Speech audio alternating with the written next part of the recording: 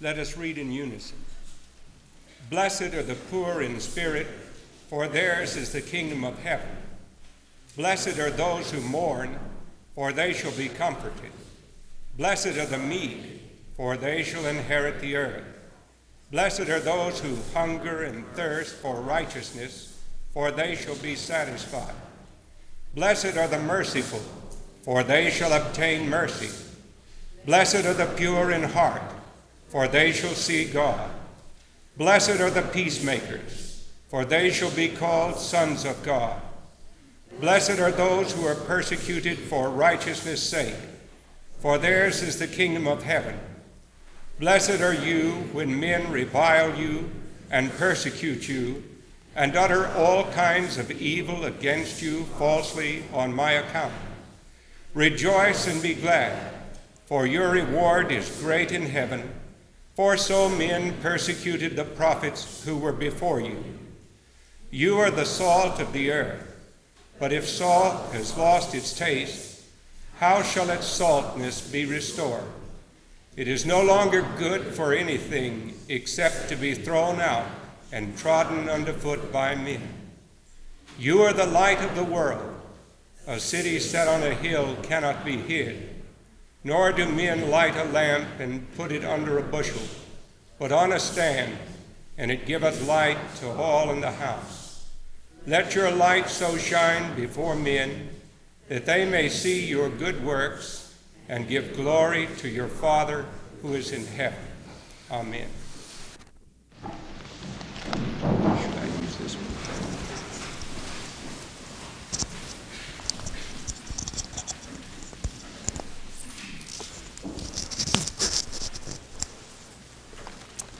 I have to get used to this. It magnifies my voice in a way that I'm not accustomed to. And the other day, someone was back in the back laughing hilariously at the flat notes that I was singing up here on the hymn. So I've got to get it figured out how we can get it turned down. And then there is a student over in Howerton Hall who imitates me. And this is very amusing to me because I used to imitate my professors in college. And now it's coming home to me. And when we realize these things, it makes us want to do better. And last week I had someone who came to me, a good Swede, and wanted to tease me because I had told a joke about Swedes during the service. About this time each year for several years, I used to go out to preach in Kansas to the Missouri Synod Lutherans. And of course, you have all of those people from the Scandinavian countries who are there. And it's a lot of fun to go and to be with them. The Lutherans are tremendous Christians, and Dr. Oswald Hoffman is just one of the greatest storytellers I've ever heard in all my life. And we would go from church to church speaking, and there would be Swedes, and there would be Norwegians, and there would be Danes, and Germans, and what have you. And Ozzy's wife is a Swede, so he's always telling stories about them. And he said that he was very well aware of the fact that when you tell a story to a Swede, he laughs 3 times. He laughs first when you tell the story, and then he laughs again when you explain the story.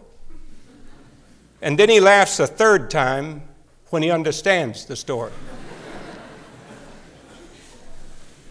Now, German only laughs twice. That's when you tell the story and when you explain the story. You're right, he never quite understands the story. Now, the Englishman only laughs once, and that's when you tell the story. There's no use trying to explain it to him. And the American doesn't laugh at all. He just says, I've heard that one before. Now then, we are studying the Beatitudes. These are the attitudes that ought to be. In doing some of my research, I found that in our great Declaration of Independence, that on June the 11th, 1776, John Adams and Thomas Jefferson and Dr. Franklin and Roger Sherman and Robert Livingston were asked by the Continental Congress to prepare this Declaration of Independence. Jefferson is commonly regarded as the author because of his remarkable literary expressions. He worked in the house of a young German bricklayer in the city of Philadelphia, and he relied upon such books of knowledge as were about him, some of Aristotle, some of Cicero, Locke, and probably the Bible. He took a phrase from John Locke which spoke of the desirability of man's right to include life, liberty, and the ownership of property. And he struck through the ownership of property, and in place of property, Jefferson wrote the pursuit of happiness. Now this, of course, is what most men and women are engaged in life. It's the pursuit of happiness. We in our first lesson learned that the word happiness is not really as strong a word as we would like, because it has to do too much with chance, with happenstance. That the word bliss or blessed is a deeper, better word, because it's not going to be dependent upon circumstances and upon the fickle changes that take place about us. But it's going to be a serenity of soul that it is ingrained deep down within us. We saw also that Jesus was speaking these blessed words, not just to anyone. Now there were people out on the edge of the crowd listening, but when he went up in the mountain, and he brought his disciples unto him, and he opened his mouth and taught them. The disciples were those who had followed him. And you will understand that Jesus will explain to Nicodemus, except a man be born again, he cannot see the kingdom of God.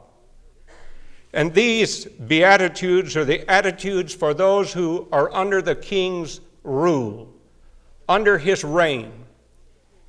The door, of course, to the kingdom and in service of the Lord is to recognize our need of him. And so the first beatitude is, blessed are the poor in spirit, for theirs is the kingdom of heaven. We saw that the poor in spirit is not to be confused with poor-spirited, not just people who amebically blob around, but people who do have spirit, but who understand their own limitations and who are willing to accept themselves under God and to make themselves available to God. They know their need of him. Then Jesus spoke the strange words, blessed are they that mourn, for they shall be comforted. And here we thought about what exists. We mourn, of course, for our own sins. Day after day, each one of us is faced with things that we wish we could undo and do over and make them better because we didn't do right in the way we thought or reacted perhaps to someone else. So Jesus said, blessed are they that mourn, for they shall be comforted. This must also have to do with those who mourn over injustice in the world, and I'm sure it has to do with those who mourn because of the great sadness that sin brings when death strikes into a home and sickness and heartache and heartbreak comes. We know this because Jesus wept at the tomb of his friend Lazarus when he saw Martha and when he saw Mary weeping, and when the Jews round about him were weeping. He wept because in that cemetery he could see the devastation that sin had wrought and the heartache that comes when death intrudes. Jesus also, we say that beatitude at almost every funeral. It begins with, blessed are they that mourn, for they shall be comforted. And the word com is the first part of a Latin phrase that means with strength. He brings us into a fortification, like the song that was so beautifully sung a moment ago, a fortress, a part of the 46th Psalm, a refuge into which we may go for strength and for comfort. Blessed are they that mourn, for they shall be comforted. When I think about tears, I think also of that blessed part of the book of Revelation that says that there shall be no more sorrow and no more pain and no more tears, for the former things are passed away. And that there is a verse in the Psalms that says God catches our tears in a bottle. A metaphor that's used to tell us that He never allows one tear to fill your eye over what's truly broken your heart, but what he doesn't care and love you and want you to feel his love and his strength too. This is very precious. When you see one like Peter going out into the night bitterly weeping and being pursued, I think, probably by the Apostle John, and later brought back into the fold when Jesus gives him those threefold questions: Simon, son of John, lovest thou me more than these? And the boasting one now was poor in spirit. The boasting one now mourns, and the boasting one receives comfort. Jesus accepts him back. He didn't say, because you fumbled the ball in that game, we'll never let you play again. And Jesus healed the mistakes and the sins which Peter had made. And he said, you're going to feed my sheep. You're going to tend my lambs. Last week we looked very inadequately at the third of the Beatitudes, blessed are the meek, for they shall inherit the earth. We saw again that the word meek is often misunderstood because meekness has nothing to do with weakness. Meek means power under control. You will remember we talked about a horse that would be broken so that he would be responsive to the rider. Or we speak about a great raging torrent of a river where the hydro power is channeled and harnessed so that it can produce electricity instead of flooding a whole valley. We think of power under control. I'll never forget one of the great experiences I had in my life with power under control. Years and years and years ago, when I was 16, I soloed in a Piper Cub airplane on a little dirt strip out in East Texas. And I'll never forget that because it was a very proud and also a very scary moment in my life. I just had about 6 or 7 hours of instruction. I'd washed airplanes and done things like that, and a old boy back from the Air Force had taught me how to fly. And so I'd bumped all over the runway like I had grasshopper gas in the plane or something that morning, and I didn't think he would dare let me go up. And so he got back, he was chomping on his cigar. He had a sign in there, no smoking, but he's chewing on a cigar. And he took the thing out of his mouth and he said, I'll take it around the field, I think you can make it. And I thought, boy, I hope you know whether I can make it, but I wasn't about to back out. I had too much pride to do that. So I checked the magnetos and got everything ready and lined it up with a runway and put the power to it, and down we went. The first thing I knew, I was airborne. And I looked, and there was no one in the front seat. My instructor was gone. And I was in the airplane by myself, flying. And I looked way down at the ground at little tiny cars and little bitty pools and houses and streets. And I thought, what on earth am I doing up here? And then I had to try to recall what my instructor had told me before I left, and so that I would come in and make the right kind of a landing. I prayed very earnestly, I can assure you. And when I did get over the landing strip, I landed and everything came out very fine.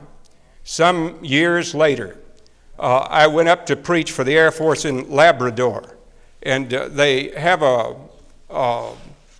kind thing that the military does of asking you if there's anything in keeping with your interest which you would like to do. And I've always been fascinated with these military jets, and so I asked if I could fly in an F-102. That's one of those delta-winged high-altitude fighter interceptors that they have on the North American Air Defense Command that is supposed to go up and meet any Russian bombers that penetrate our defenses. And so they had to get clearance from Colorado Springs, and they did, and then they told me I could go on this flight.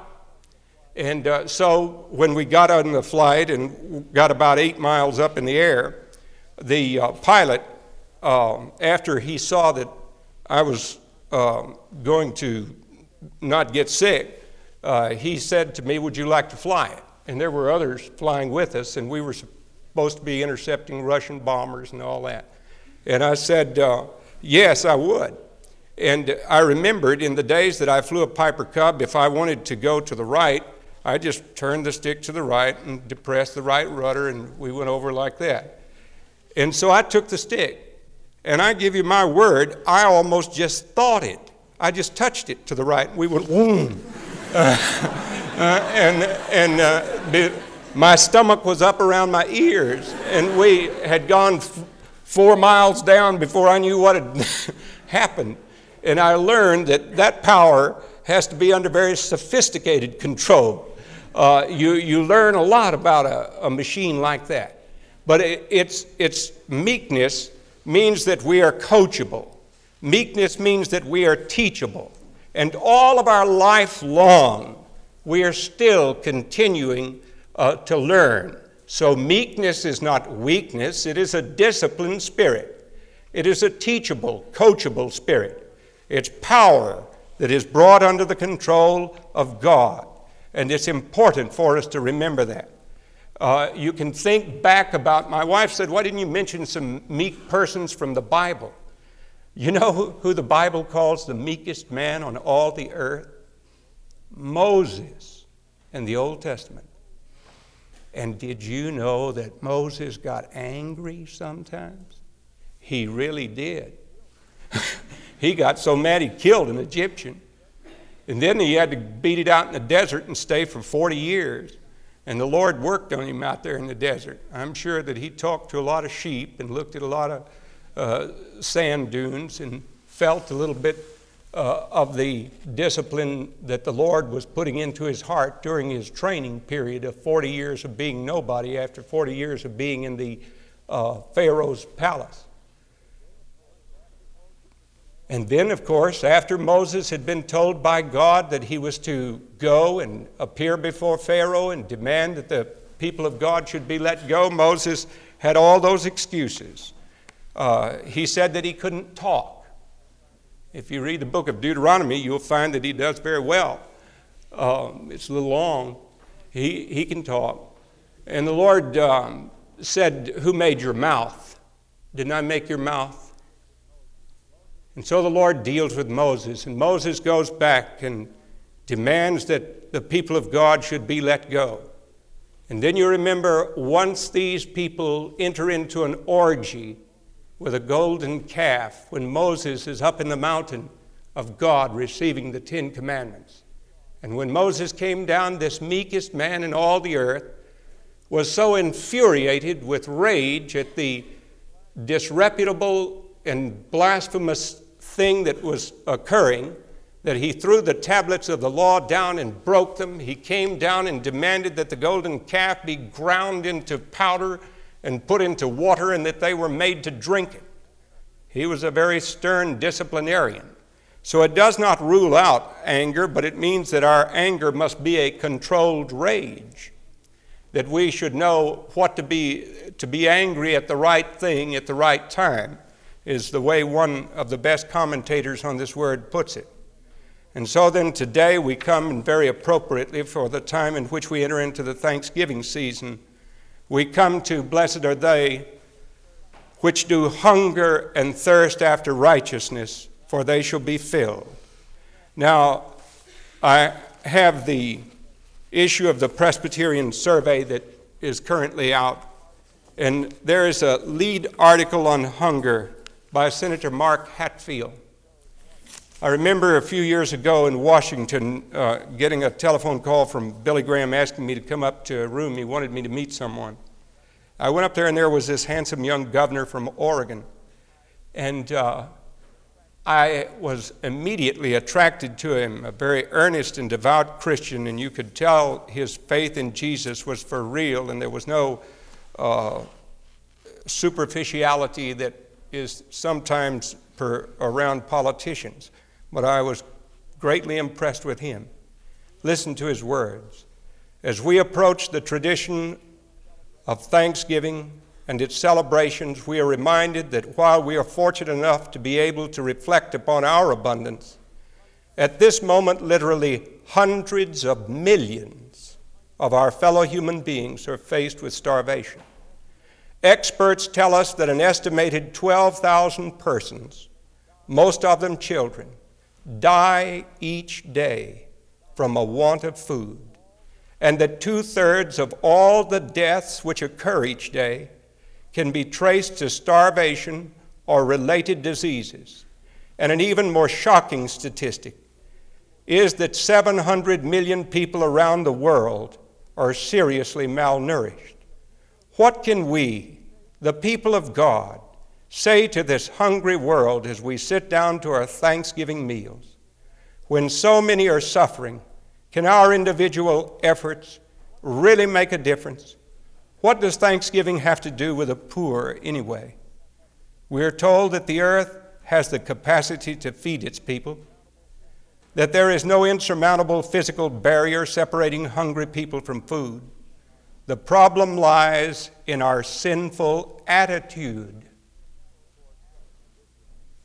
toward what we possess.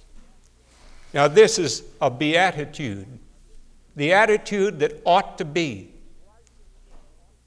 If righteousness is to prevail in the world, and that would have to do with helping the hungry and the needy and those who are downtrodden, then there must be an inward hunger inside us for righteousness.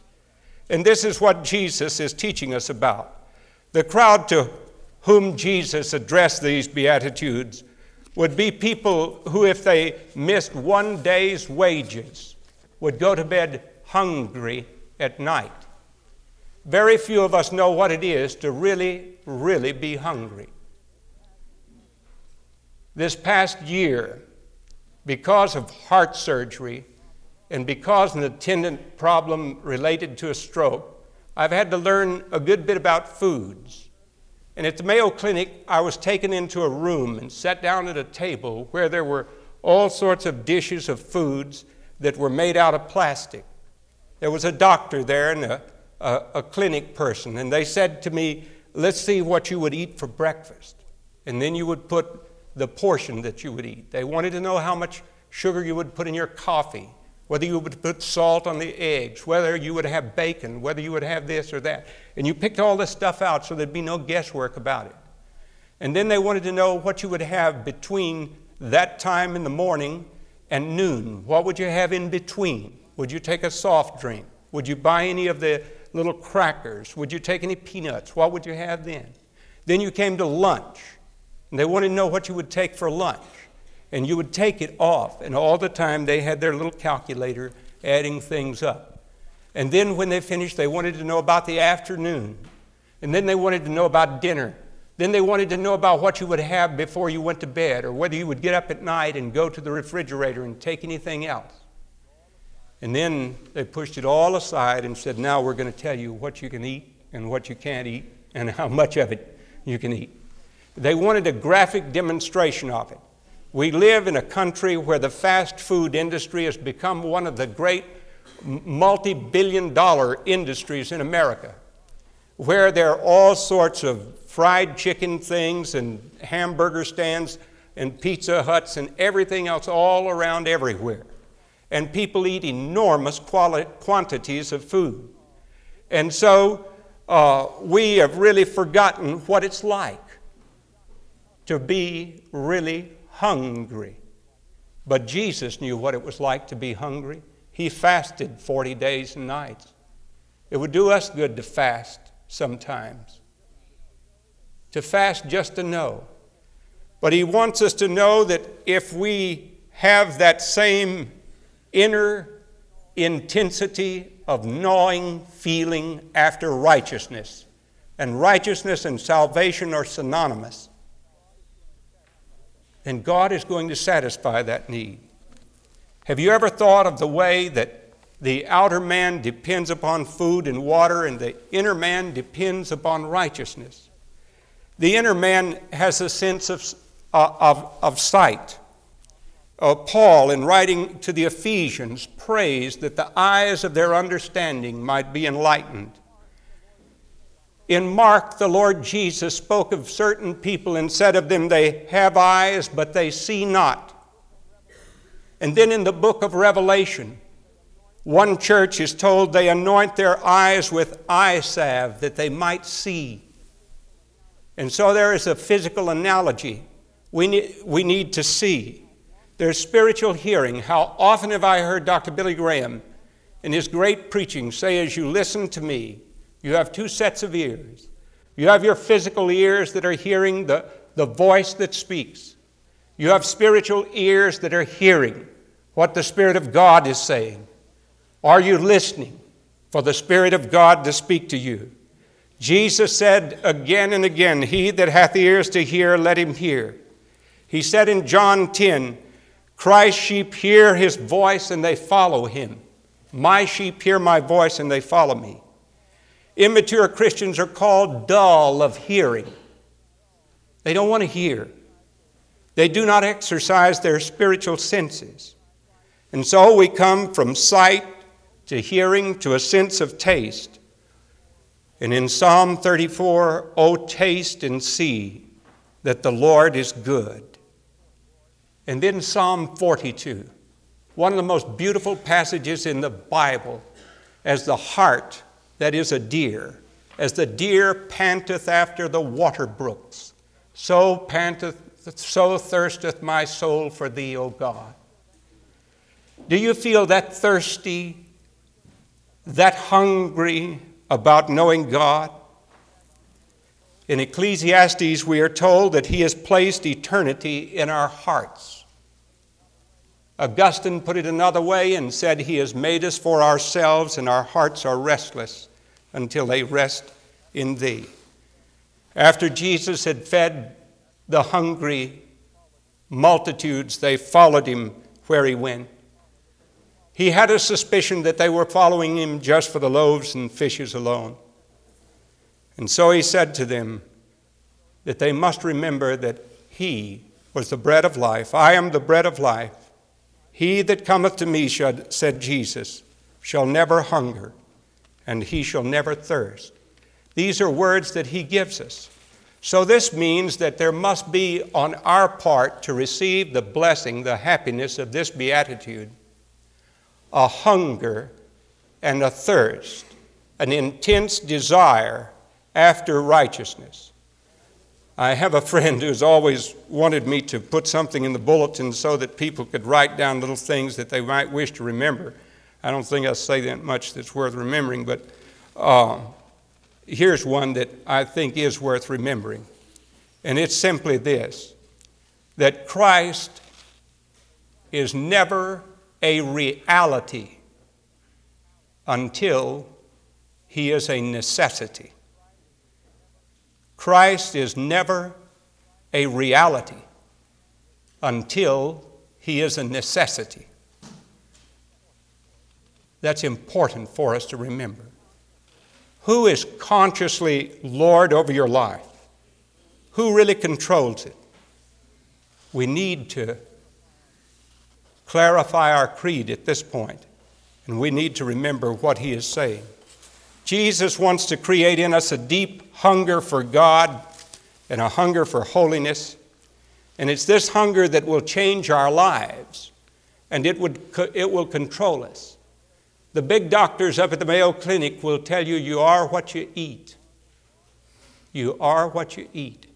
And the same thing is true spiritually. If you feed your mind on the garbage that comes off television, then that's what you'll be spiritually.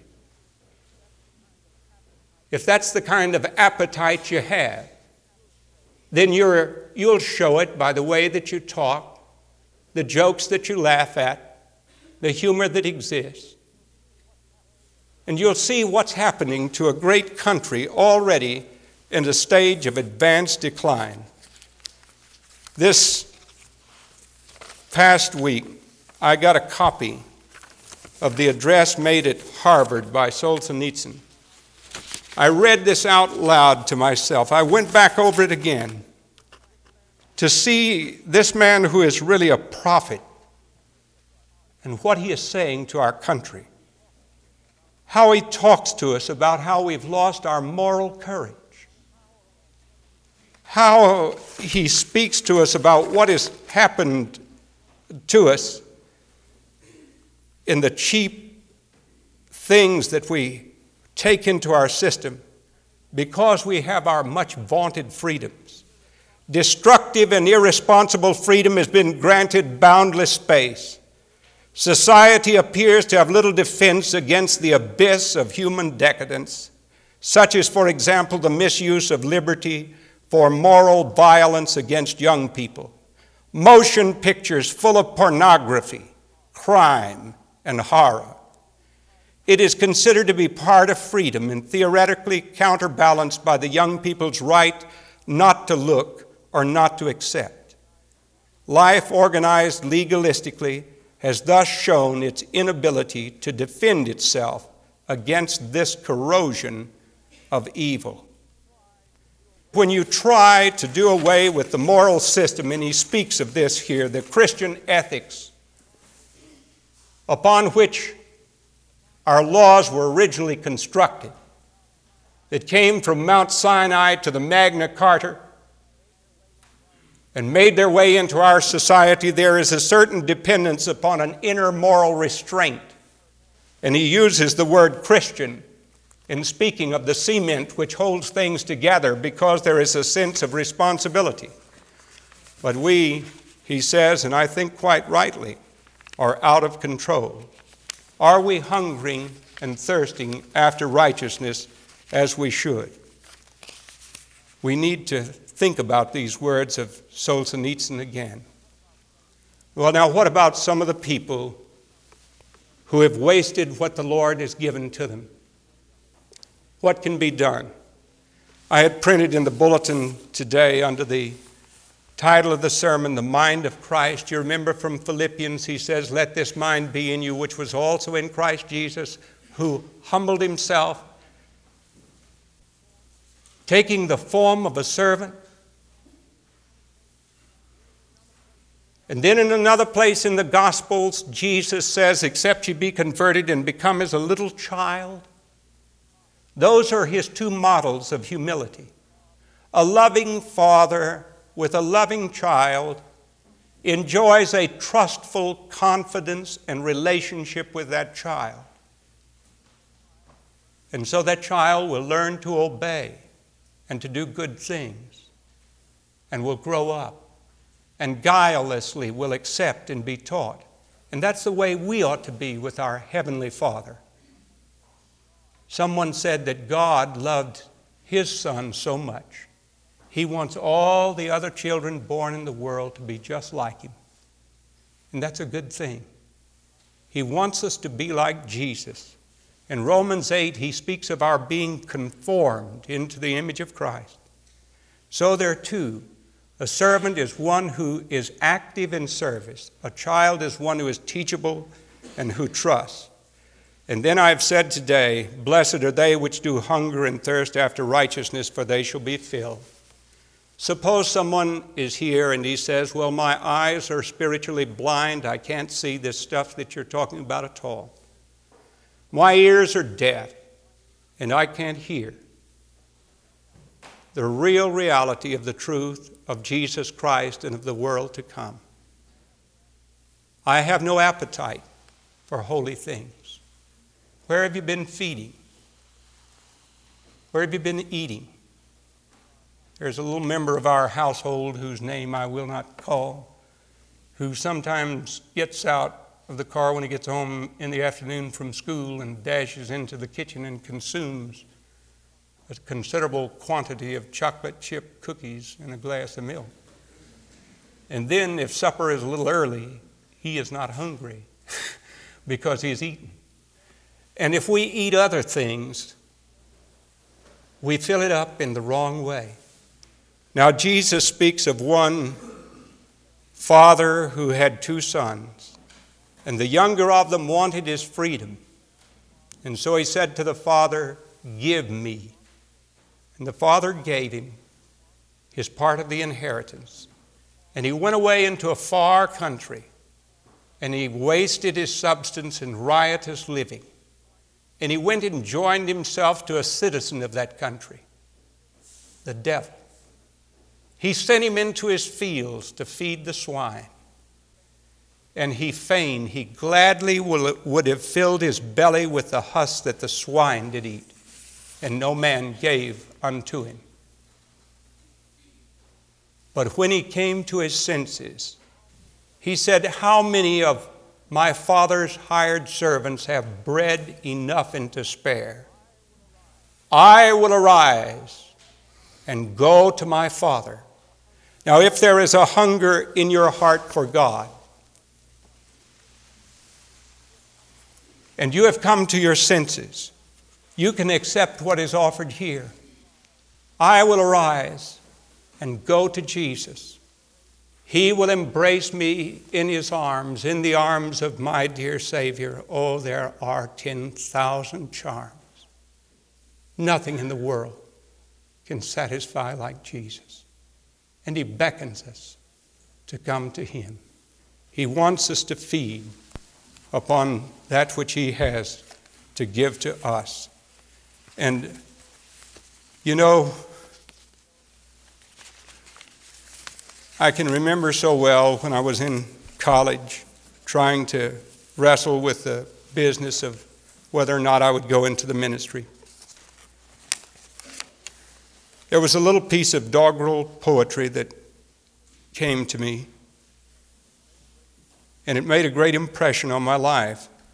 I cut it out, put it in the back of my Bible. I read it in the testimony of a man who, after graduating from Davidson College, had gone on board ship to Europe to complete. It was then the custom for wealthier families to take a tour of Europe after they had graduated from school. But his life was empty, though he was rich. And on the ship back, some old minister was asked to speak, and he spoke about the rich young ruler who had something missing in his life and was hungry and thirsty for that which was missing, and who came running to Jesus. And Jesus looked at him and loved him. But the man turned and went away sorrowful because he had great possessions. And this man thought he was just like that rich young ruler. But he wouldn't go away from Jesus. And he took Jesus Christ as his Savior on board that ship. When I met that man, which was a great privilege later, he's a prominent businessman in Atlanta. He had copies of this little poem. I'd walked life's way with an easy tread, had followed where comforts and pleasures led, until one day in a quiet place, I met the Master face to face. With station and rank and wealth for my goal, much thought for my body but none for my soul, I had entered to win in life's mad race when I met the Master face to face. I had built my castles and reared them high. Their towers had pierced the blue of the sky. I had sworn to rule with an iron mace when I met my Master face to face. The castles melted and vanished, and in their place, naught else did I see but the Master's face. And I cried aloud, "Oh, make me meet to follow the steps of thy wounded feet. My thoughts are now for the souls of men. I lost my life to find it again, ere since one day, in a quiet place, I met the Master face to face." If you're hungry, and what the world has given you does not satisfy,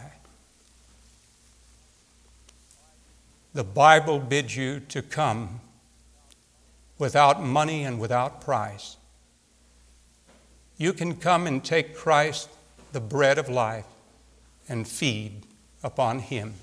You can accept him as your Savior today, and that's my prayer for you. And now may the grace of our Lord Jesus Christ and the love of God our Father and the communion and the fellowship of the Holy Spirit, our teacher and our guide, be and abide with us all, now and forevermore.